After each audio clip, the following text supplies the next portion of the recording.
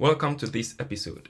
We have looked at knowing your weapon as a Christian, and that actually stemmed from the episodes in which we looked at the life of the Christian as involved in spiritual warfare. And we have tried to demystify what that means in the scripture. We have looked at knowing your weapon, the first part in which we talked about the weapon of truth. We have also then looked at knowing your weapon, part 2, in which we talked about the breastplate of righteousness. And we have broken these down in the previous episodes. Today, I want us to go further and discuss another weapon in the scripture, which in this instance is referred to as the preparation of the gospel of peace. The preparation of the gospel of peace, which, by the way, is also your weapon as a believer in the Lord. Ephesians chapter 6, verses 13 through to 17.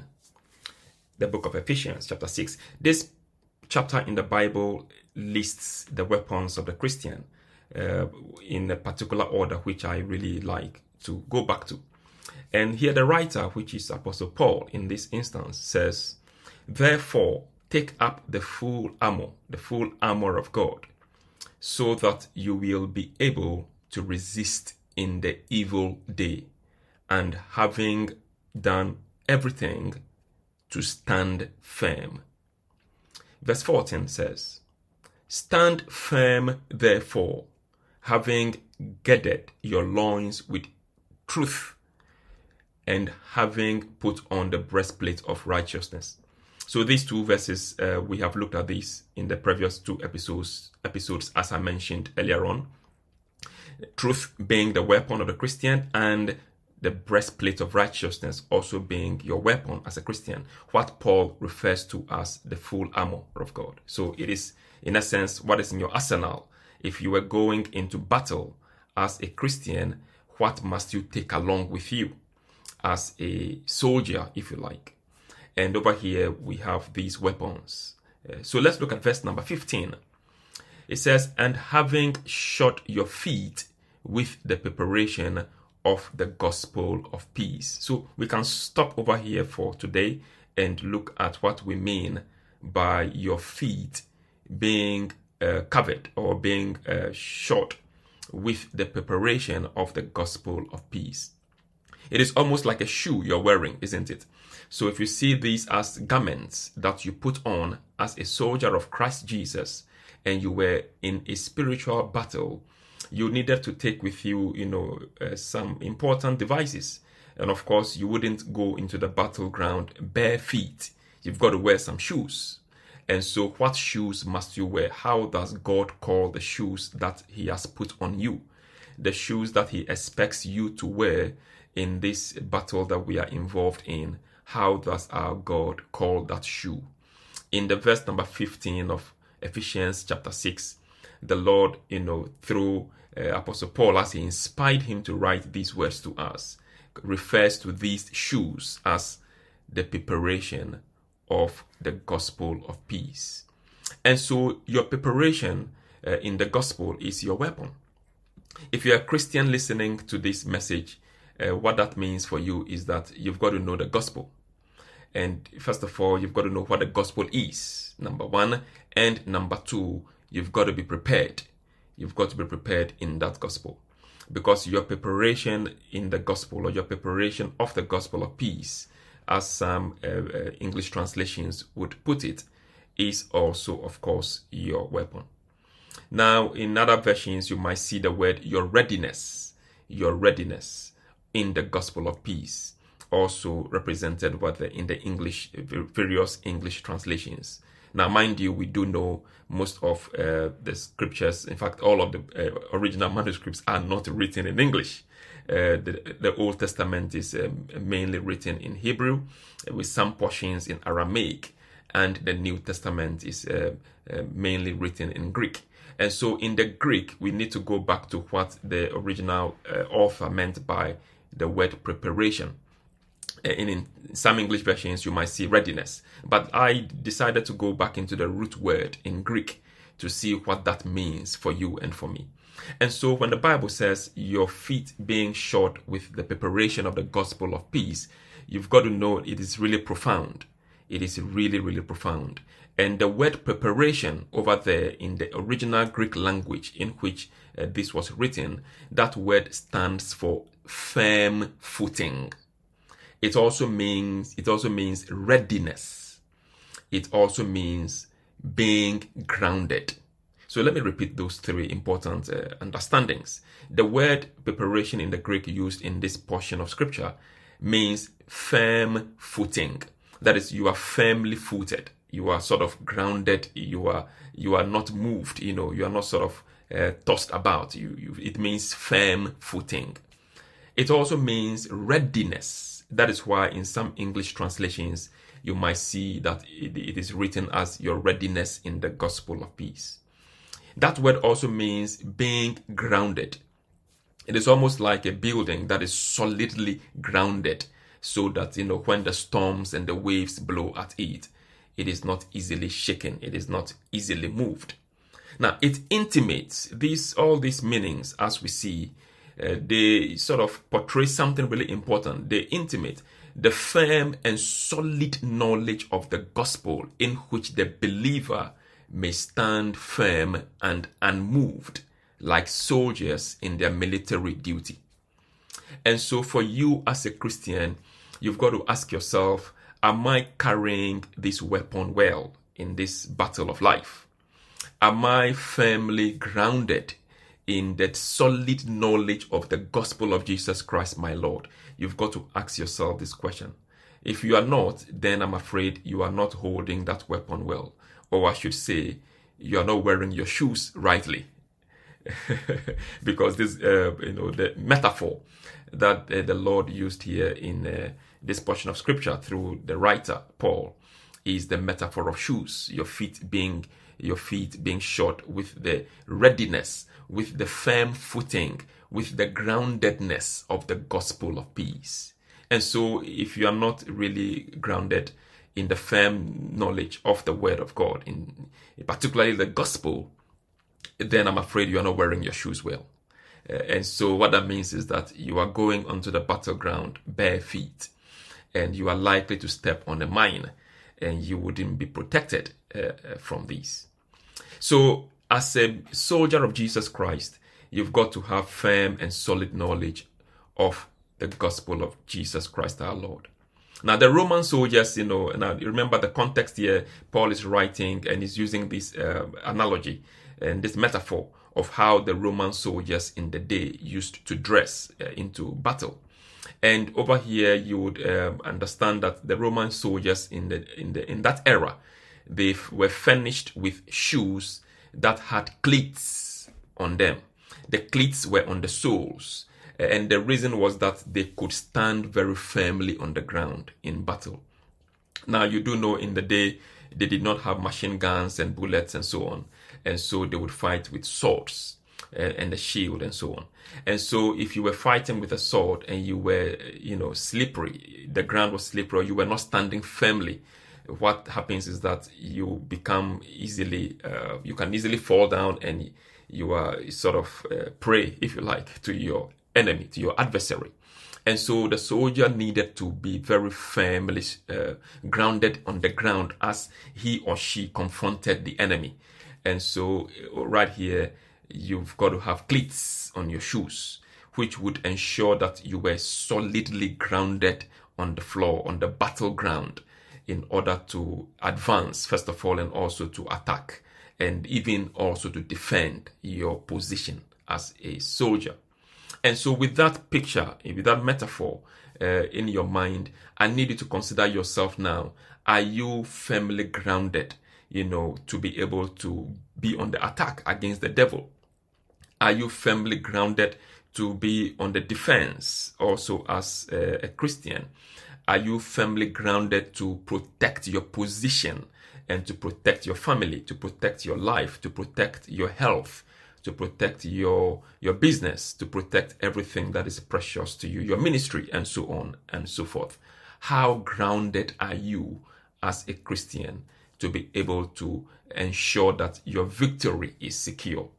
Now, we have said earlier on that you are not in a battle to win any fight, because the fight has already been won for you by Jesus Christ our Lord. And so don't think that you've got to do this by yourself. You are not fighting to win. Almost, it sounds counterintuitive, isn't it? But actually, you are only in a spiritual warfare to enforce the victory of Christ Jesus our Lord. That victory has already been won and delivered unto you. You've got to just enforce it in your life. And to enforce it, you've got to wear the right weapons. You've got to wear the right apparel, the right garment as a soldier. And so in this instance, your shoes, they've got to have cleats, using that metaphor again, so you can stand firm. And what does it mean? Firm footing, readiness, being grounded by the gospel of peace. You've got to know what the gospel is. What is the gospel? The good news of our Lord Jesus Christ. It's unfortunate that many Christians don't know this. The believer must know what the gospel is. You've got to be grounded in the gospel of our Lord. Now, you've got to know, we've looked at this before in one of the episodes where we used ABC as an acronym to help you lead others into the gospel of Christ and to draw them into the kingdom of our Lord Jesus. Where, number one, you've got to know what Jesus came to do for you and for me. And you've got to understand that, and accept, first of all, A stands for you accepting that you were a sinner. And that is important, because it is pride that makes you think that you are okay. You are not okay, and you know it in your heart, you are not okay. And so you've got to lay your pride aside and accept that you are a sinner. You were born in sins and you are a sinner. You've got to accept this. It is humility that makes you to accept your condition. And then number two, you can go to B, which is to believe that, God loves you. God loves you. He does not want you to perish in your sin. And because of his love for you, he sent Jesus Christ, his only begotten Son, to be a propitiation for our sins, to be the sacrifice for our sin, so that, when you trust in him, you can have eternal life. And this we do know what Jesus did for us. He was crucified on the cross of Calvary. You've got to believe that. He was buried for our sins. But on the third day, he rose again supernaturally. He rose again miraculously. He rose again victoriously. Now, what does that mean? That is really important, because without the resurrection of Christ, the gospel is not complete. It is the resurrection that gives you and I access. It is the resurrection that really gives us hope, I should say. The resurrection of Christ means that when you trust in him and believe in the work of Christ for you and for me, you also rise into newness of life. It means that your own life becomes a new creation. It means that, you rise from death into life. It means that you are translated from the old life into a new kind of life, which God has for you and for me. And so you've got to believe in this finished work of Jesus Christ on the cross of Calvary for you and for me. And that is B. Then number 3 is C. C stands for confessing him as Lord over your life, confessing him as your Savior and Lord. He is not just your Savior, he is also your Lord. And that means that you are no longer in control of your life. The world is no longer in control of you, and you are no longer in control. You allow him to be in control. You let him take over your life. You subdue yourself to him. You subject yourself unto his leadership. And what that means is that you don't live unto yourself anymore. You live now unto Jesus Christ. You live now unto God. You are no longer a slave to sin. You are now a slave unto righteousness. And so you've got to confess him as Lord over your life. And that is something that you ensure that you do in desiring to know him more and more, in letting him take over, in letting him lead you by his Spirit, who now comes to dwell inside you, because you are now a new creation in Christ Jesus. So this essence of the gospel of peace, why is it called the gospel of peace? The Bible says we were once enemies, we were once alienated from God, but we who were once far off, have been brought near by him and what he did for us on the cross of Calvary. And so you've got to know that you are now near to God, and it is peace because, the enmity which existed between us and God has now been resolved by the precious blood of Jesus Christ our Lord that was shed on Calvary's cross for you and for me. And so it is peace between us now, you and God. There is peace between you, myself and God. There is peace between us. So we have peace with God. We have peace with God, as Scripture puts it. So it is called the gospel of peace because we are no longer enemies of our Father. A sinner, God hates sin, and so if you were living in sin, then you were on the other side, isn't it? And so when you become his child, when you become a child of God, you are now part of his family, and there is now peace between you and God. That peace, it is only God that can give you that inner peace. Many people seek for peace in all sorts of things. They seek for peace in, all kinds of things in the world, but I can assure you, peace is only found in Jesus Christ our Lord. Then it says the preparation or the readiness. Yes, that weapon also says the readiness. So you've got to be ready in that gospel of peace. We've looked at the gospel, we've looked at what it means to have peace with God, and you've got to be ready. You've got to be ready at all times to ready for what? You've got to be ready to believe in it without being moved away, without your mind being tossed away, without doubts being sown as a seed into your mind. You've got to be firmly rooted and grounded in this message of the gospel. And the readiness also means being ready. Because remember that word in the Greek, in as much as it means to be firmly footed, in as much as it means to be firmly grounded, it also means to be ready. So you've got to be ready to share this gospel with others. You've got to be ready at all times to share this message of the gospel to your family and your friends and your neighbors and so on. You've got to be ready. Now, in the book of Matthew chapter 25 and the verse number 1 to the verse number 13, I will strongly encourage you to read that portion of scripture, Matthew 25, verses 1 through to 13. Jesus gave a parable of the 10 virgins, in which 5 were wise and 5 were foolish. The 5 wise virgins were those who had their lamps ready, and they had extra oil because they were awaiting the bridegroom. And the 5 foolish virgins, they did not carry extra oil in readiness for when the groom shall arrive. And so there is readiness. There is readiness. That is, an important quality that the Christian must have. You've got to be ready. You've got to be ready. If you are not ready, you can easily miss the opportunity to share the gospel with others. If you are not ready, you can easily miss the opportunity to be firmly grounded in your faith.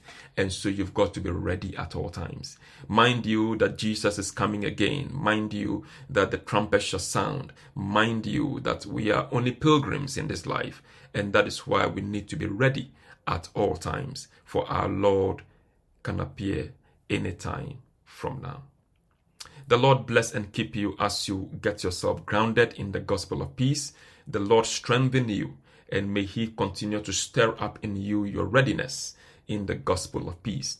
May you be an evangelist in your own right.